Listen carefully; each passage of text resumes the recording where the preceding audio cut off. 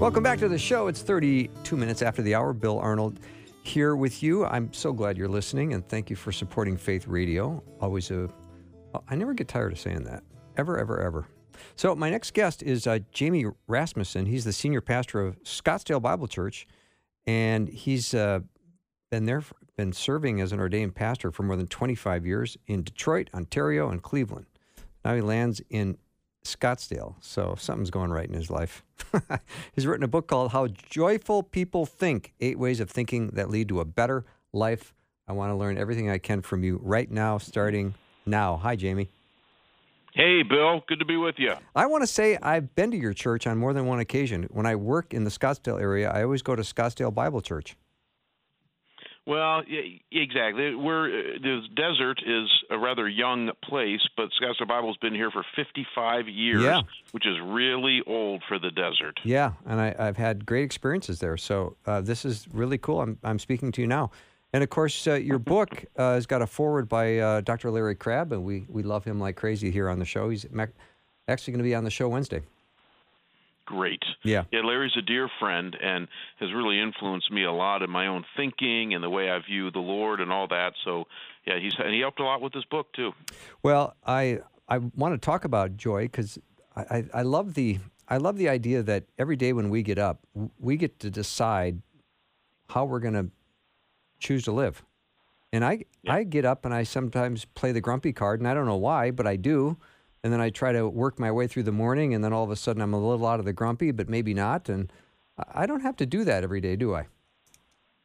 No, here's the deal about joy that I've been learning. I'm 54 years old. I've been a Christian for 30-plus years. And, there are some people, very few, that are naturally joyful. My wife's one of them. She wakes up happy.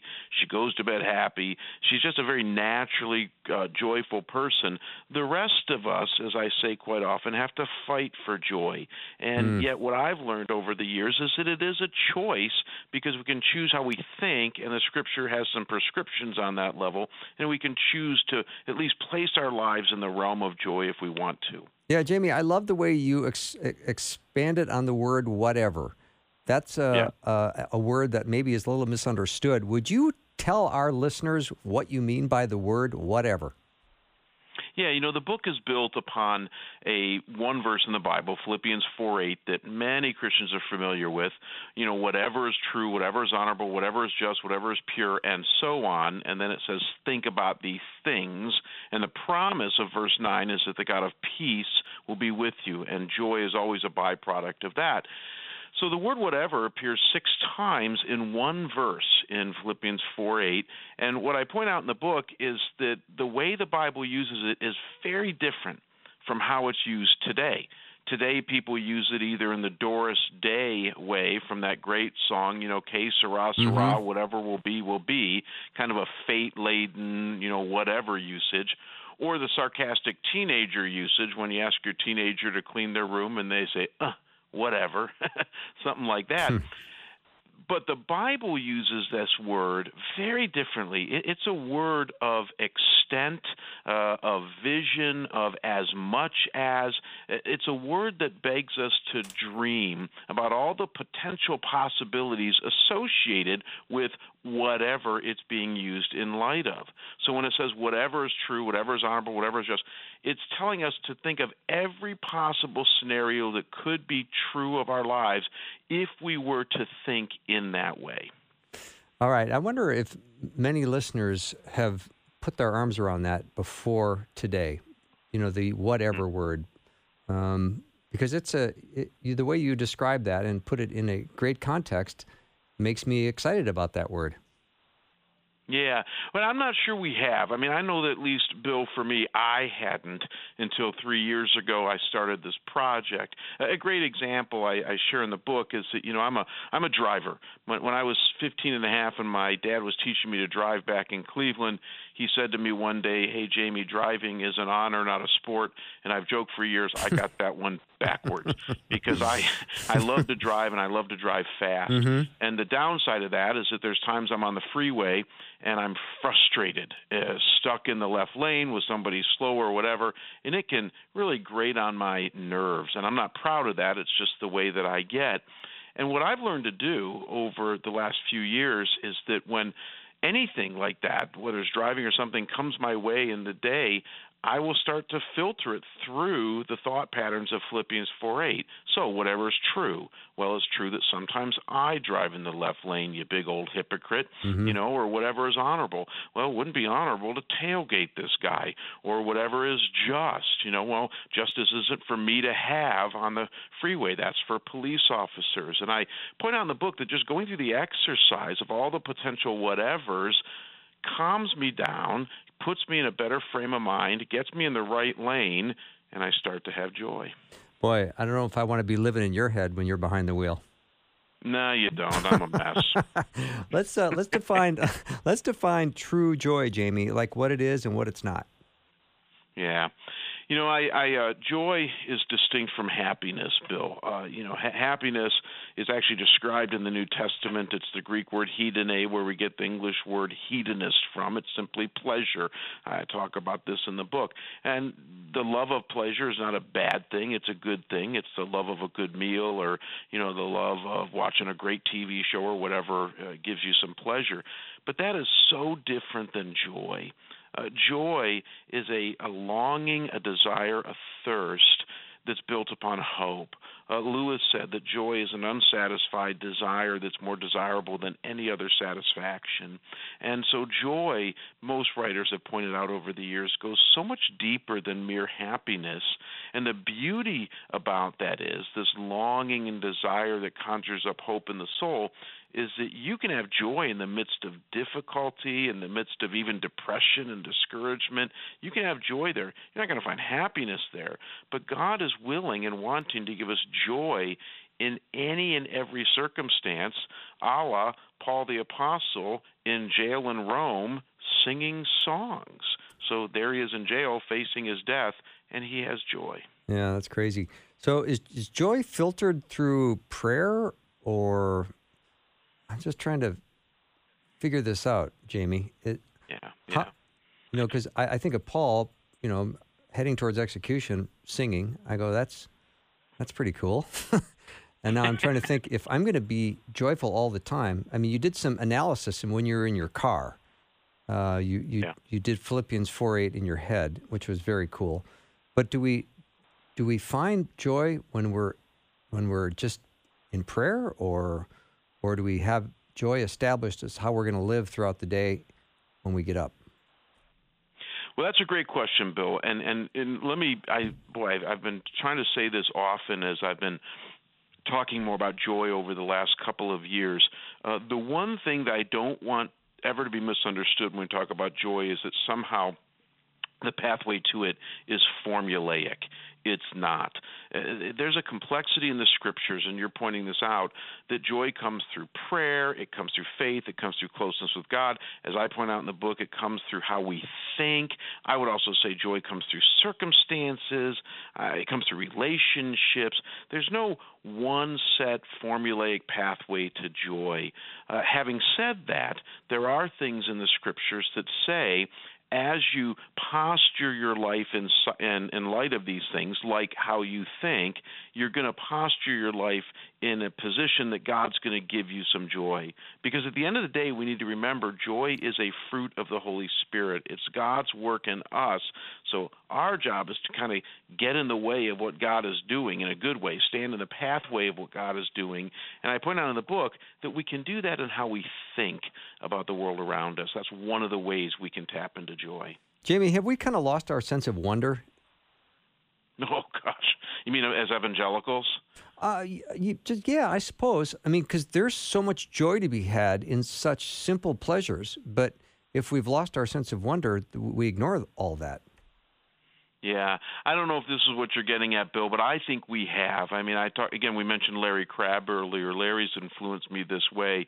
Many Christians today want to get it right. They want to have a technical approach to their faith, to, quote, do the right things. They want to get their emotions right, their finances right, their marriage right, their kids right. The problem is that, again, life is not formulaic. Life has a lot of mysteries and profundity to it. And at the end of the day, life is all about relationship. That's what Jesus taught us. It's love of God, love of others. It's messy, but as we enter into the tunnel of chaos of relationality, God tends to meet us in that. And one of the things I point out in the book is that that's where joy can be found as well, if we're willing to do that. Well, thanks for being gracious with me, Jamie, because I hardly ever know what I'm getting at. All right, you mentioned 3 things to practice before you react. You say wisdom, perspective, and discernment. Let's go to town on each one. Yeah, that's chapter 3 of the book, and I write about the fact that it's my favorite chapter because it's so not me. I write about, the scriptures say whatever is honorable, think about these things. Sometimes it's translated noble or dignified. It's the Greek word semnos, and when you drill down on its rich history, it's describing a non-reactionary person. And part of what God is saying is that we find joy in not reacting to everything around us, but we find joy in a stable, more solid approach to the circumstances and issues around us, more of an unmovable force, and to learn to think that way. And then the question becomes, once you get that, is how do you do that? And I point out in the chapter that through self-control, through wisdom, and through steadfastness, one can start to develop a non-reactionary spirit. And the key to me, at least there, for me personally, was self-control, because I tend to not want to slow down before I respond. I tend to react to things around me in a fast-paced sort of way. And my wife years ago said, you need to count to 5 before you respond.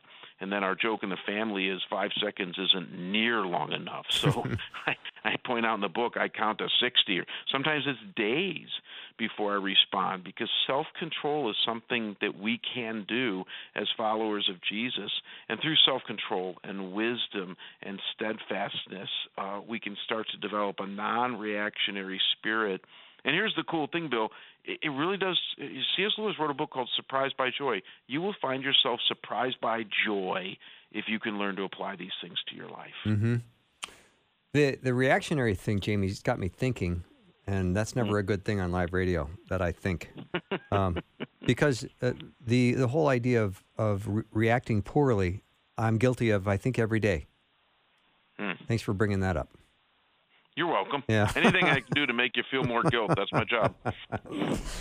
But how do I take that negative reaction garbage and get joy in its place so I do calm down, I don't react, is counting to 60. I mean, I think it sounds like it's good in theory, but I don't usually do that very well. No, none of us do. I think it's one of the reasons, Bill, that we do a drive-by when it comes to this verse. Philippians 4:8 is one of the most common verses in the Bible. Everybody learns it and memorizes it and quotes it. But what we do in the book, and I did this actually for my church 3 years ago, is that we slowed way down and we park in front of each word for an entire chapter. We did it for an entire week when I did this with our church. And we do what I call a deep dive into those and slow down and try to understand exactly what Philippians 4:8 is getting at with these different lines of thought. But that's where the real work starts, because I've shared with my church regularly, Bill, that these things take a lifetime to master. As you say, we fail every day. But as Swindoll said so well years ago, if sanctification can be 3 steps forward and 2 steps backward, at least we're moving forward. Mm-hmm. And, one of the things that the Scripture promises is that as we, fumble our way through learning to think as God wants us to here, joy really can start to become more a part of our spirit and become part of our relationships. All right, Jamie, I want to ask you about joy killers when I come back from break. I'm speaking to Jamie Rasmussen. He is the senior pastor of Scottsdale Bible Church. He's written a book called How Joyful People Think, 8 Ways of Thinking That Lead to a Better Life. Take a short break and be right back.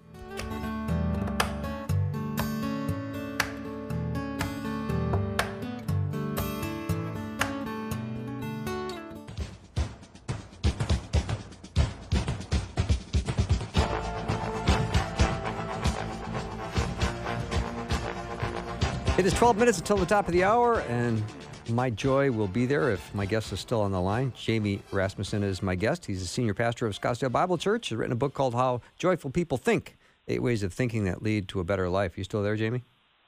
I'm still here. What a relief. All right, let's talk about joy killers. So if I'm believing, lies about God or lies about myself or others or my situation, if I'm doing that, I'm guessing my joy is dead on arrival. Well, sure. I think most people would agree that wrong thinking is going to lead to a lack of joy. So if you think wrong about a situation or wrong about your life in general, it's going to hard be to line your life with reality, and you're not going to have joy in that. Mm-hmm. You did a whole chapter on pleasure. Whatever is lovely. Why did you dedicate a whole chapter to that, and can you talk about that chapter? Oh, sure. And that's a great question. Look, one of the things we do in this book is try to get down to the root meaning of these words as they occurred 2,000 years ago in the Greco-Roman world, because that's what Paul was writing in as he was inspired by the Spirit. But to get behind just our English translations and understand the core meaning of what these words are about. And that word lovely is a fascinating word. We translate it correctly. It's the Greek word prosphiles that comes from the word phileo, which many people know means love. And phileo means a pleasurable type of love. And so the word prosphiles means to think about whatever is toward pleasurable love. And once you understand that, Bill, what you start to realize is that what Paul is saying there, what God is saying there, is that we need to start to think about things and even align our lives with things that give us pleasure. John Piper's right. It's okay to be a Christian hedonist in that sense. And what I point out, however, is that when you follow then the trajectory of that word throughout the Greek Old Testament and the New Testament, and you see all of its occurrences, we do this in the chapter, you realize it kind of fits into 3 buckets that the Bible says to find your pleasure in safe people, in solid activities, and in the sound view of God. And so to your original question after the break here, what we're realizing just in this simple word, lovely, is that we can learn to find pleasure in how we think about God, in the activities we have, and in the people that we hang around. And in those, rightly understood, we can start to find joy. I like that, Jamie. And I'm thinking about lovely, and is beauty, does that fall under the lovely category? Beauty? I think it would. I don't talk about that in the chapter, but I think that would. I think that if you, for instance, if you find beauty in a mountain stream or beauty in I think that would be included in those solid activities and things like that can give you pleasure and give you joy. Because I guess the next question would be, where should followers of Christ find pleasure? Because, if you look at beauty, we never tire of beauty. I mean, you certainly tire of food and sex and everything else, but you reach a point where you go, I'm not tired of looking at the ocean with the water crashing against the shore. It's pretty cool. Yeah. Well, again, I argue in the book that we should find our pleasure in certain kinds of people and certain kinds of activities, and in a particular view of God. And so let's take the people thing, for example. You mentioned that you had Larry and others like that on your show often. They would tell you that trying to stay in toxic, codependent relationships, are probably not at the end of the day going to give you peace and joy when it comes to your walk with God, if those are your core relationships. And so I write about in the book how to find and what to look for in safe people. In fact, I list about 10 traits that I look for in the safe people around me that can give me joy. And if I can have, Bill, just a few relationships like that, it prepares me then to minister to all the other people that come my way that probably aren't going to give me joy, that probably aren't going to be safe, but that God wants me to minister to. But my base and the joyful part comes from those safe people. Jamie, can you give me a couple of those traits? Because you have me very interested in what they might be. Just a couple. Yeah. Well, one of them you're going to love. I mean, obviously it would include things like, that they know the Lord and love Him. But one of my traits that I list is humor. Oh, good. I grew up in a home where it wasn't a Christian home, but my dad, who's still alive, has a tremendous sense of humor. In fact, it's kind of funny. He finds humor even in difficult situations. And when my mom was alive, she would say, Frank, not everything is funny. And he would look at her and say, yes, Carolyn, everything is funny. and so for me, somebody who has a good sense of humor tells me they have a take on life that is relaxed in one sense, that's critical thinking in another sense, because they can find humor even in difficult situations, and that makes me feel safe. So humor, godliness, people that are good listeners. Another one I list for me is faithfulness. Mm-hmm. That's huge. Yeah. Because in my world, people come and go. And so, and people say they love you right away and then go find another church, which is fine. I get that. But those that stick around through thick and thin in my life, they capture my attention and they become safe people for me. Well, I love you right away, and I'll have you back on the show whenever you want to come back on the show. So there you go. Invite me. I'd love to. Yeah. Let's talk about my guest before you, Jamie. We were talking about a book she wrote called Holy Sexuality. And so when we talk about joy and holiness, is it possible, like for the average person today, sitting in the church pew, to be holy? And how do you become holy? Yeah, that's a great question. One of the words mentioned in Philippians 4:8 is this idea of holiness. It's the idea behind the word pure. Whatever is pure, think about these things. And it's the Greek word hagnos, where the main Greek word is hagios for holy, and so this is a cognate of it. And yet what's cool about this word is that it's used in both behavioral as well as relational contexts. And most people think of holiness as a behavioral thing, like I need to be more righteous, get my act together, and there's truth to that. But what I point out in the book is that holiness also has a relational component to it. In other words, God measures our holiness in how we love others, how we interact with them, how we relate to them, how we relate to Him. And what's so cool about that is that it's not an added pressure to our holiness. It's actually where we find joy. That when we can learn to elevate holiness not just to the behavioral component, but to the relational component of our life, we're not going to be as legalistic, not as grumpy. We're going to find ourselves more grace-filled and more joyful even through our holiness. Mm-hmm. We have a couple minutes left, Jamie, so let me ask you about joy and the joy you might have from having a personal reputation that you like. You're pleased. Yeah. I don't know how I'm saying this, but you're pleased with your reputation, or you're feeling like you have joy as a result of it. Yeah. Again, that's one of the things that God asks us to think about to give us joy is our reputation. And it's so cool because when you think about it, a reputation has two components. It's made up of your behavior, but then what others observe about your behavior. And when both of those things align, when you have good behavior and others see it, you develop a good reputation. But conversely, if you aren't very good and others see that, you got a bad reputation. But even more crazy, there's times where you are good and others don't see that, and that messes with your reputation. And so part of what God is saying is, hey, give thought to your reputation, work as hard as you can on it, because when it's good, it will go well with others around you, and that will give you joy. Real quick, a story along that lines. When I was writing the book, I was hiding away at a little place in Michigan, and a real small town. In fact, the town is 1/7 the size of my church. That's how small this town is. And the AC went out, and I called the AC repairman, found out he was a believer, and we had a wonderful conversation. And a few days after that, I was telling my neighbor about this HVAC guy, and he said this to me, Bill. He said, man, that guy is a really good guy, and everybody loves him. That's and awesome. I thought, wow, his reputation went before him, and it's really cool. Jamie, you're a smart, funny guy that uses occasional big words, so I'd love to have you back on the show. I'd love to be back. All right. We'll take a short break and be back with more in just a minute.